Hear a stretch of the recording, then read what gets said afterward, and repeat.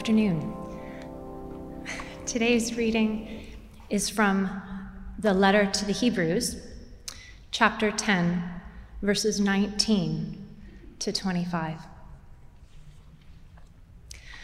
Therefore, brothers and sisters, since we have confidence to enter the most holy place by the blood of Jesus, by a new and living way opened for us through the curtain that is his body, and since we have a great priest over the house of God, let us draw near to God with a sincere heart and with the full assurance that faith brings, having our hearts sprinkled to cleanse us from a guilty conscience, and having our bodies washed with pure water. Let us hold unswervingly to the hope we profess, for he who promised is faithful. And let us consider how we may spur one another on toward love and good deeds, not giving up meeting together, as some are in the habit of doing, but encouraging one another, and all the more as you see the day approaching. This is the word of the Lord.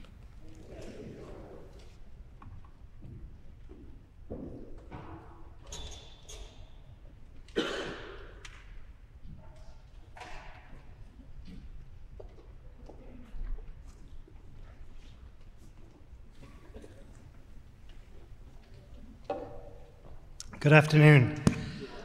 Just going to move this back just a touch.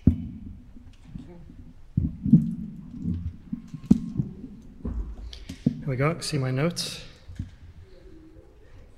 Well, we're about to turn a corner in the book of Acts. These first 4 chapters have described the formation of the first church, the church in Jerusalem.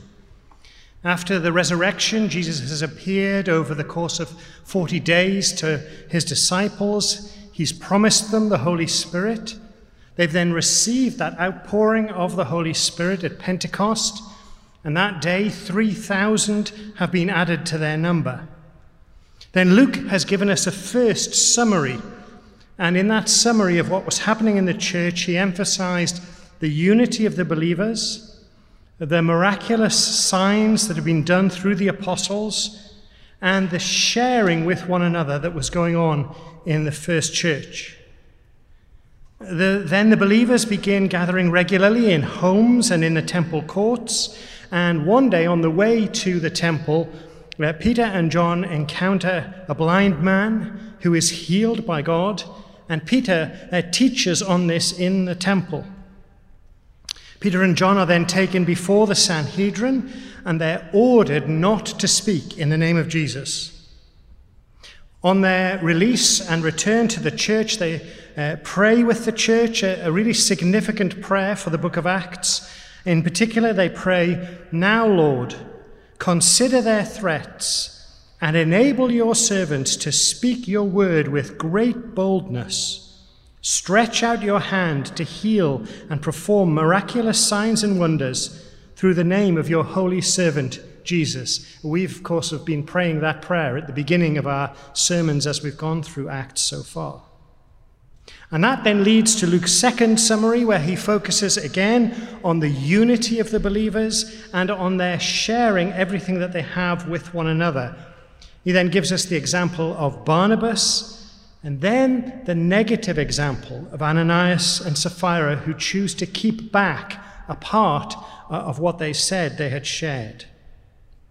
Now, Luke gives us his third summary statement, a statement that will describe the state of the church and the state of the mission which Jesus gave to the church. Following this, persecution is going to begin. And we'll see the church scattered and the gospel beginning to go out from Jerusalem to the ends of the earth. These summaries in Acts chapters 2 and 4 are more about the community of the church than they are about the mission. But after this third summary, we'll find the whole book of Acts is more about the mission that God has given than it is about any specific community. Now, we've been given our example of the formation of a true Christian community. Shortly, we're going to see more and more of these Christian communities coming into existence wherever the Spirit places believers. So this summary is the last one describing the character of the Jerusalem church. And we'll see that their character is being defined by that prayer that they prayed for signs and for boldness, the prayer that they prayed back in Acts chapter 3. So if you have a Bible with you, turn with me to Acts chapter 5. I'm just going to read 5 verses today. Acts chapter 5, beginning at verse 12.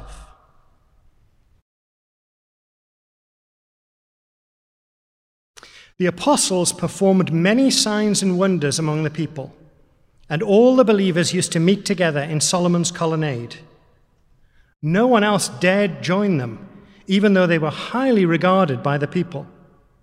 Nevertheless, more and more men and women believed in the Lord and were added to their number.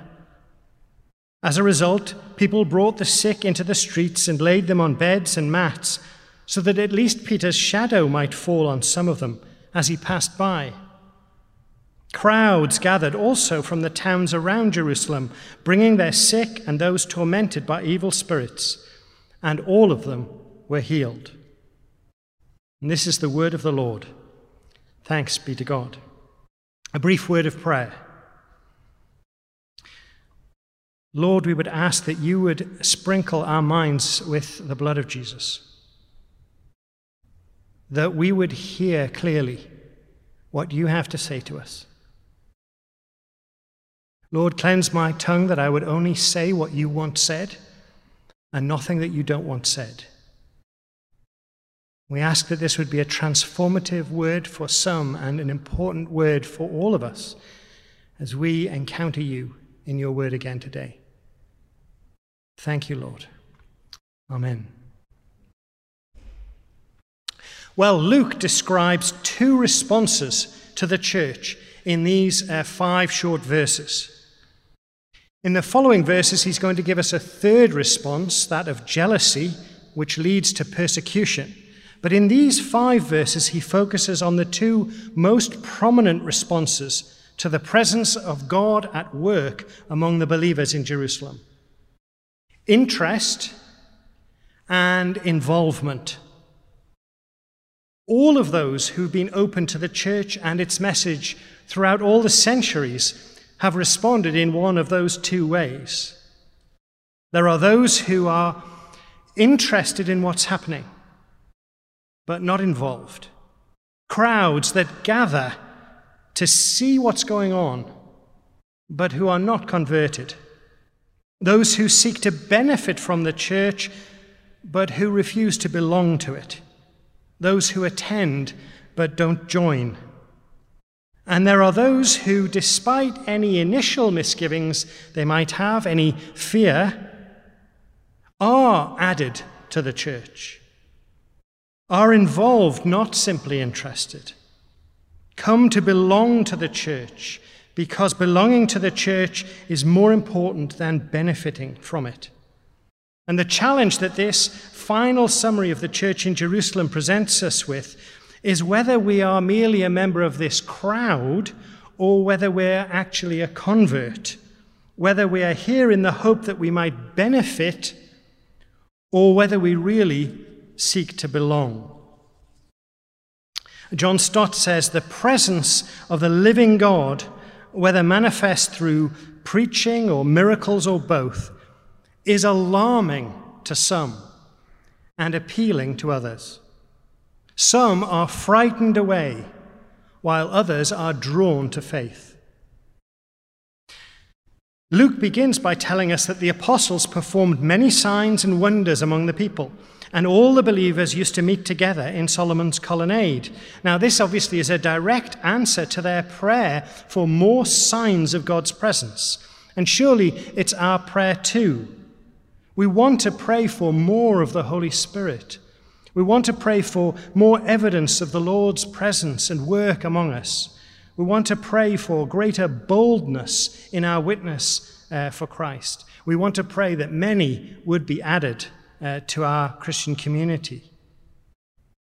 But we have to be aware that this will provoke conflict with the world around us. Now, it's worth noticing here that the NIV, I think the NIV translation can be a little bit misleading. It says the apostles performed many signs. Well, really, the emphasis isn't on the apostles here. These signs were performed through the apostles, not by the apostles, literally through the hands of the apostles. In other words, it is God revealing his presence. He is in control, not the church. All the believers here are united too. They're of one mind. Again, it's easy for us to read, used to meet together, all the believers used to meet together, but there's an emphasis here on their actual unity, their single-mindedness as a group. And advancing in God's purposes as a church requires that kind of unity. That's a repeated emphasis in Acts and in Paul's letters, as well as by Jesus in his high priestly prayer in John chapter 17, the significance of our unity as believers. So these are the actions of the church that Luke sets before us. The apostles engaged in signs and wonders, and the believers gathering together in unity. And Luke tells us that these things were done in full view of the people of Jerusalem. They were done in the temple precincts, in Solomon's colonnade. And then Luke tells us how the people of Jerusalem responded to all of this. And the first response is fear. In verse 13, no one else dared join them, even though they were highly regarded by the people. Why do you think people were afraid to join the believers as they met in Solomon's colonnade? I had the privilege of dropping in on a Bible study group that I'm not normally a part of this last week. And immediately you could see the ideas coming. Why would the people be afraid to join? Perhaps it was Ananias and Sapphira who just died. That story perhaps had got round. Perhaps people knew of the disapproval of the Sanhedrin, this order that had been given to Peter and John not to teach in Jesus' name. But I wonder whether more than either of these, Luke is actually saying it was the miraculous signs themselves, the evidence of God's presence and work among them, that was keeping people at a distance. People were uncomfortable, not because the believers were odd or judgmental or unfriendly, all the things that can put people off church today. No, they were uncomfortable because the presence of God was so powerfully at work in the church that there was a fear, an apprehension of what might happen if you got involved with these followers of Jesus. I don't know about you, but I long for something of that. Shouldn't we have something of that about us today? The presence of a holy God being so real among us that it makes people feel uncomfortable. But even if most people in Jerusalem wouldn't dare to join the believers, Luke does tell us that they still wanted to benefit from God's presence among them. Verse 15, as a result, people brought the sick into the streets and laid them on beds and mats so that at least Peter's shadow might fall on some of them as he passed by. We have to remember, of course, that there were very limited medical treatments available for people who were ill. There were no hospitals. Many people were disfigured and disabled from accidents in their childhood or in their working life. Many were suffering long-term illnesses for which there were no cures. There was no social security, except, of course, for family and friends or the charity of strangers. The desire to experience healing, it seems, was stronger than the fear that people felt. It was totally life-changing if you could become well again. It wasn't just that you got better physically or mentally. You were also able to take your place in society again, no longer shunned because of your sickness or disability. So Luke describes people in Jerusalem doing the most extraordinary thing. They lay out sick people on mats in the street, And as the apostles, particularly Peter, pass by on their way to worship in the temple, the hope is that they will be healed as his shadow falls on them. Now, there's no account of this happening anywhere in the ancient world. There's no parallel to this in ancient literature, and there's no repeat of this in the New Testament. This is a rumor, isn't it? Someone said, if even Peter's shadow falls on you, you'll be healed. And the whisper has gone round. If you get near to these people, God will heal you. I wonder if the rumor began when Peter was standing talking to the blind man at the Beautiful Gate. See if you follow me here. It's okay if you disagree on this. This is speculation on my part. But remember what he says to the man. He says, look at us. The man is on the ground. They're standing beside the man. What does that mean? Well, if he looks up, if I look up now, I'm looking straight into those lights. But if Peter was to stand in between, if his shadow fell upon the blind man, then the blind man could see. The lame man could see to speak to him. Well, perhaps somebody in the crowd saw Peter's shadow fall on the man as they spoke. And he went away and he told others that version of events. Who knows? But of course, it's not likely true. And that's why it's never repeated again in the Bible, and there is no record of this approach to healing in the whole history of the church. It's appealing, though, if you want to benefit from what's happening around the church, but you don't want to have to belong to it. You don't have to risk joining the followers of Jesus in Solomon's colonnade. You can just get the blessing as they pass by, and their shadow falls on you, just by getting close. And I do have a feeling that there are many people in churches today who are there to get close enough to get the blessing that they think that they need, but who sadly are missing out on the real blessing, which is the blessing of joining the church. It's much safer to come to church to receive a blessing than it is to join a church and be a blessing.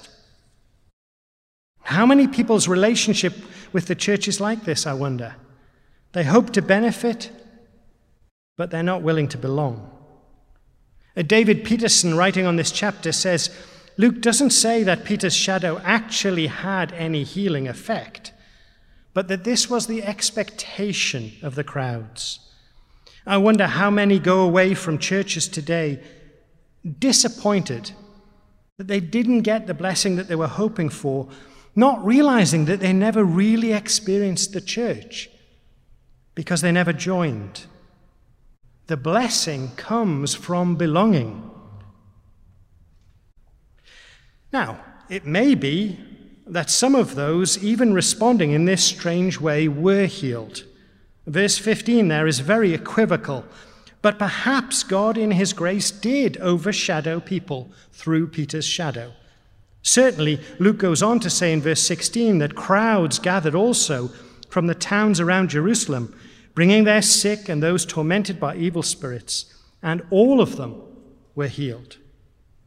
You see, some people without belonging, without joining, without being added, do receive blessings from God through the church. And they can even be the means by which God's good news is spread to others. The message going out to neighboring towns and villages here. But apart from the church, they cannot really understand the significance of what God has done for them. They think it's just a personal healing, just a private gift for them. They experience healing or some other blessing, but they don't realize that this is a sign of the total healing or the much greater blessing that God wants them to experience through Jesus. That their blessing is a sign pointing to the coming of the kingdom. And without belonging to the church, they've got no one to teach them the significance of any blessing that they receive from God. And they can be agents of God's mission to others, but because they're not aware that they are, they don't know the wonder of being invited to participate in God's mission in the world. They're blessed by contact with the kingdom, but they don't enter into it. It's one thing to be in the crowd, you see. It's quite another thing to be a convert and join the community. Crowds gather. Converts are added. Crowds seek to benefit. Converts seek to belong. But the good news is that not everyone in the crowd remains in the crowd. So Luke says in verse 14, "Nevertheless, more and more men and women believed in the Lord and were added to their number." That's more and more is more than ever. In other words, more than the 3,000 we saw be added to the church in Acts chapter 2. More than the 5,000 who are mentioned in Acts chapter 4. And Luke, you'll note, makes a particular point of stating that both sexes were becoming believers. Men's and women's lives were very different. Different education, different place in society, a different voice, very different lives. But the church drew in both sexes equally.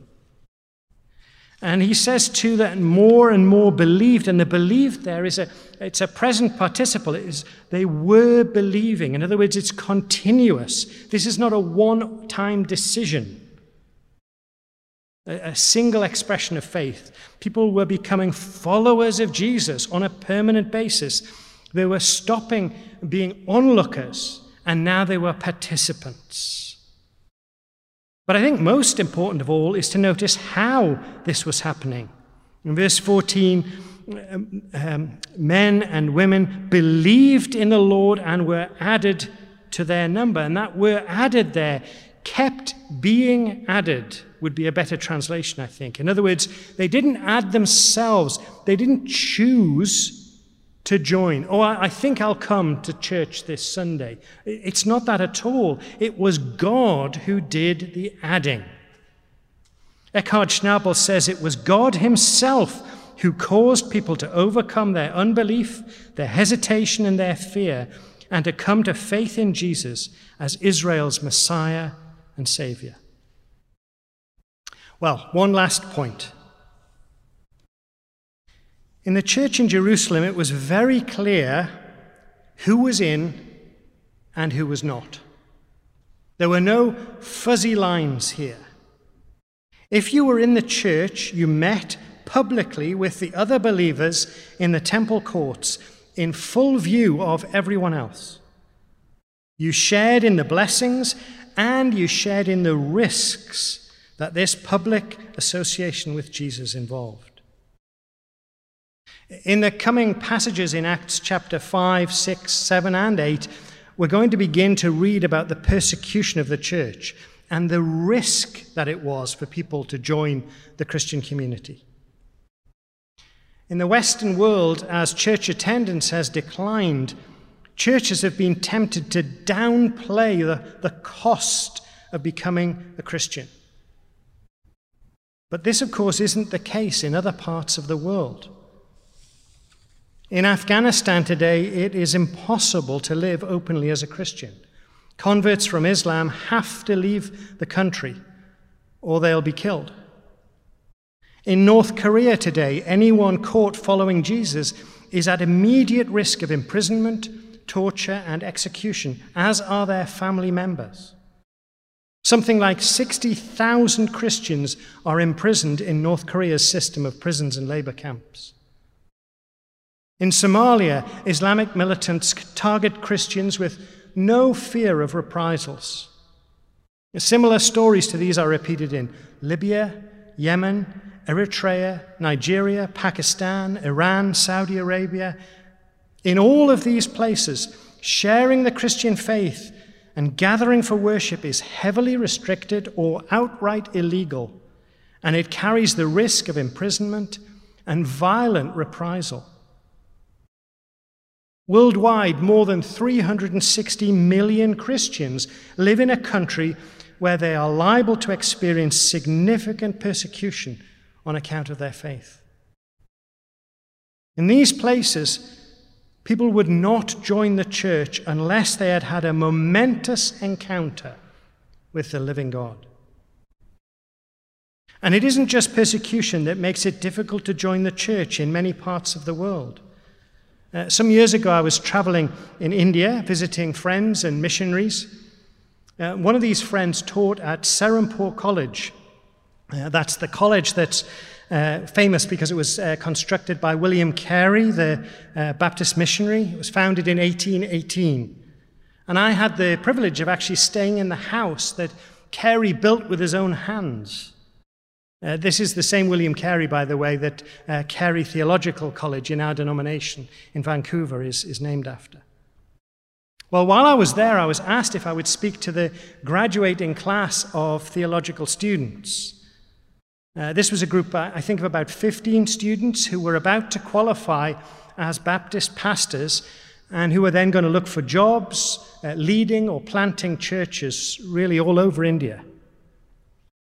It was an unforgettable experience talking to this group. We had some fundamental things in common. But there was one way in particular that their experience was totally different from my own. Like me, being called into Baptist ministry meant being called by a congregation to serve as their minister.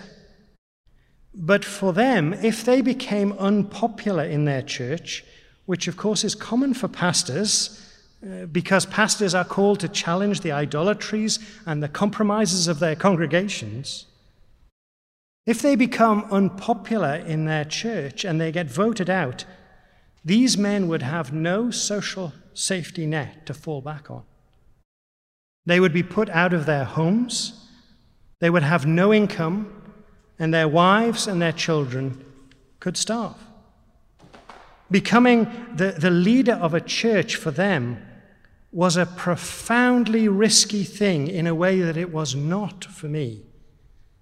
And the faith of this small group of men is something that I'll never forget. And here in North America, we've done a great disservice to people, I think, by making church too comfortable for anyone and everyone to attend. Now, don't get me wrong. Everyone is welcome to attend our church. There should be nothing about us that gets in the way of people joining.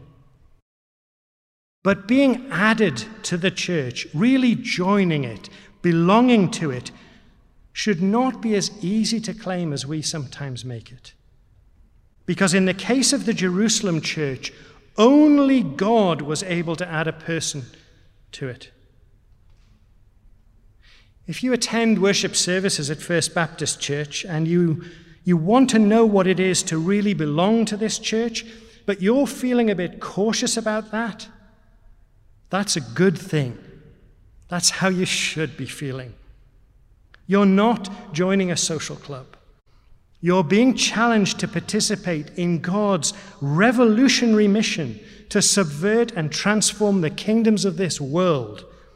And only God can add you to that. Amen? Will you pray with me? Let's pray.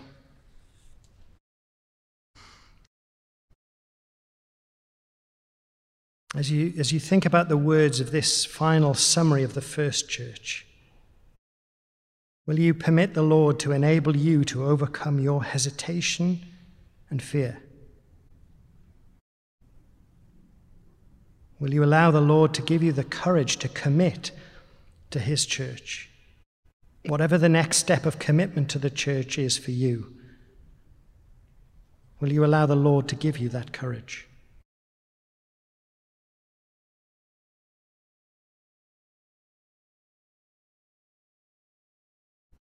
Lord, as we think about these words, we're struck by this statement that no one else dared join them, even though they were highly regarded by the people.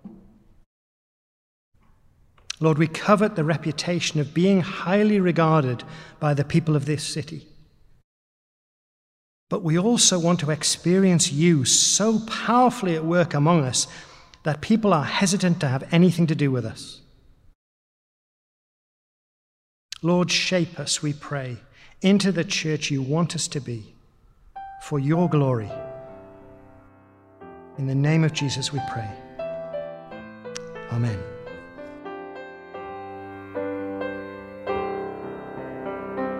You've been listening to the First Baptist Church Sermon Podcast. For more sermons and information about our church's services and programs, please visit firstbc.org.